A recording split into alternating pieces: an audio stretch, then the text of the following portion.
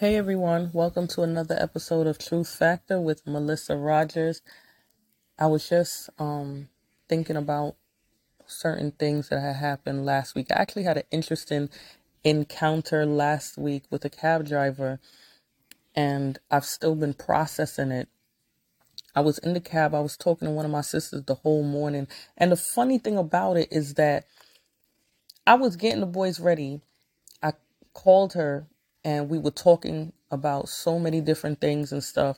And at one point, I'm like, Dag, Melissa, maybe you should just come off the phone, get the boys ready and thing. And it's like, the Holy Spirit was like, no, you balance, Melissa. You got this. You could handle this. You're already prepared everything you have to prepare. Just keep your focus and, keep it pushing. Get in the cab. We're talking about everything, literally. We took my life, relationships and love and all these different things. And I get to the school, drop off the boys. On my way back, and the cab driver, she just goes, I don't mean to get in your conversation, but, and I'm like, nah, go ahead. And she's like, I'm listening to everything you're saying. And she said, it's so true. And, at that point we were talking about love, like, how a relationship, with our kids are, because believe it or not, sometimes we do a lot, but we don't really show, like, in the sense of, we think that taking care of them and all of these other things and making sure they're okay. It's like, yes, I love my kids. I'm taking care of them. When is the last time you just hugged your child? Like, embrace them.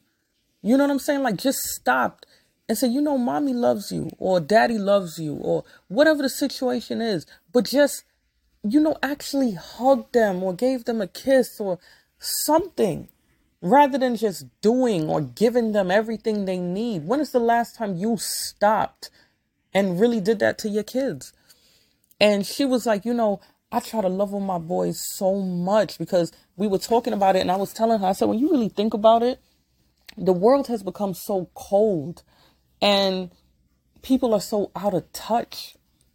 And when you look at what's happening, a lot of the things that you see, it stems from childhood. It don't just pop up just like that all the time. And, she was talking and stuff. And when I reached, I was like, keep doing what you're doing. And I told her, I said, remember, the world needs love. People are hurting.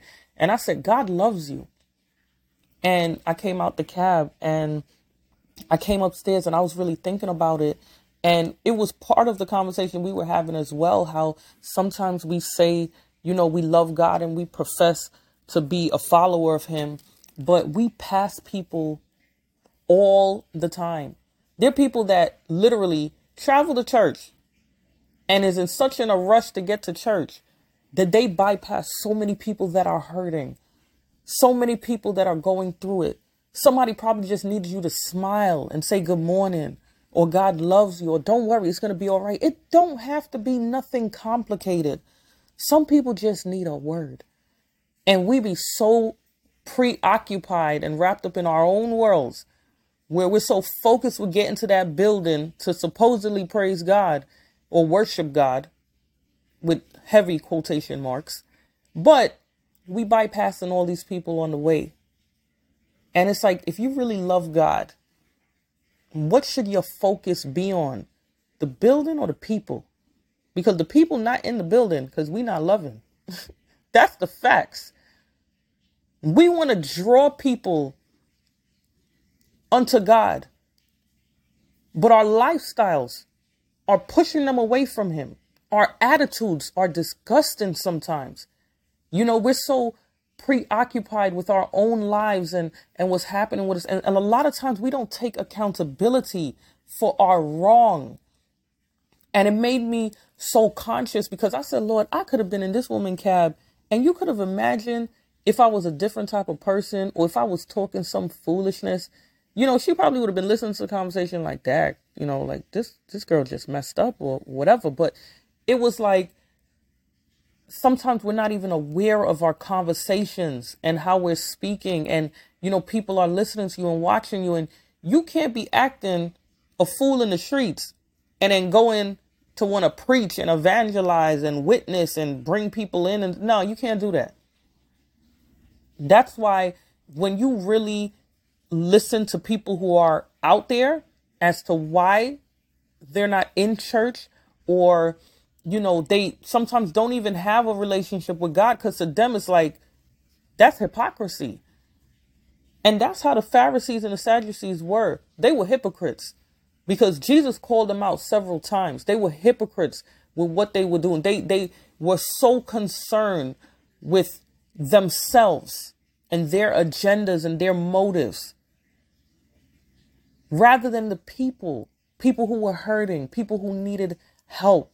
It just really made me think about it, how we really don't pay attention to the people that we're coming into contact with. Whether it's you walking down the street, you driving your car and you stop at a light, it's like, it's simple little things. I have one of my sisters, she crazy. We be making fun of her, but she does stuff like that. Like, she'll just talk to random people and they'd be laughing and stuff. And we like, girl, you crazy as hell. But when you think about it, sometimes people need that. We're so isolated and out of touch, and Jesus was so in touch with people. That's why he was able to meet them at their needs. So it's like, if anything today, please love on somebody. Tell somebody today that God loves them. Be careful how you representing him. Because I remember when he told Peter, he's like, Peter, you love me? Yeah. We say, I love you. Feed my sheep. Peter, you love me? Yeah, of course. We love you. Feed my sheep. It's like, are you really doing this? Or are you just saying, oh yeah, I love God? No, it don't work like that.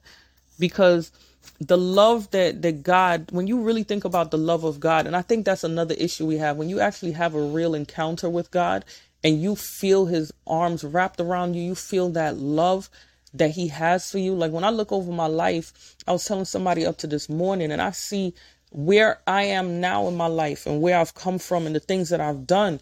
And for God to even consider me and not say, like, I'm sick of you. You know what I'm saying? It made me more patient with people, even people around me, people I come in contact with and stuff like that. It really makes you deal with people differently. And sometimes we justify, it's like, well, they had an attitude, we want to have more of an attitude. When I was in the hospital, I got to see and learn so much when it came to people. And I got to see people in a very vulnerable state. And sometimes, they had attitudes. They was kind of messed up. But when you look at what they was going through, it's like, so because they have an attitude, I'm going to have more of an attitude. I'm going to be like, well, you're not going to talk to me like that, or you're not going to treat me like that. That's what people do to people a lot of times, and you don't even see that they hurting. And I've learned from taking care of people in the hospital that many times when you don't give people the same energy they're giving you, it changes them over time. Like, you start to see and hear a difference. And that's why I loved my patients. Like, I treated them. I always told God, like, I seen things happen in hospitals from me visiting people and encounters. And I told God that if I'm going to do this, I'm going to treat everyone like if you my family. I don't care who you are. You know what I'm saying? I said, God, I don't want to be that type of person that's just treating people any type of way just for a paycheck. And acting like if, you're not really supposed to be taking care of them, but like if they're just, an item, they're not even a human being. And I seen it happen. So I know. And I promised myself I was never going to become that type of person. And that's why even on my worst of days, I treated my patients with love. And the funny thing is that's why, honestly, my craziest of days, my patients made it better. Even the ones that had the attitudes that was spazzing out at first, because we developed such good relationships in the short time they were there. I would listen to them sometimes and they just be bearing their souls. And sometimes people just need somebody to listen to them, because people don't listen to people no more. They don't have nobody to talk to or to really process things with, but it made me more conscious of a lot of things. And that ride in the cab really made me think about people more. And, even when I'm outside, because God does that to me a lot, where sometimes I just end up talking to people and, that's just what it is. Went downstairs, take out garbage, all types of stuff, end up with full blown conversations. And then sometimes people in tears, and I'm like, oh my God, don't cry. But sometimes I'll just talk about my life.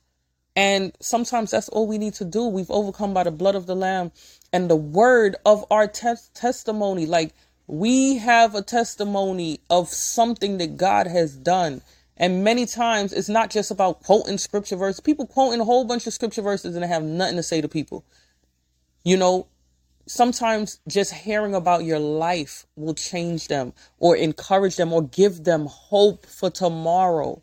So pay attention to someone today, whether you're on lunch, on your way home from work later on, someone on the train, on the bus, you could be just walking by somebody in the store, the cashier, pay attention to people, really show them God. Don't just talk about him, show him in your day-to-day life as you go and as you come. That's all I have for you. Until next time.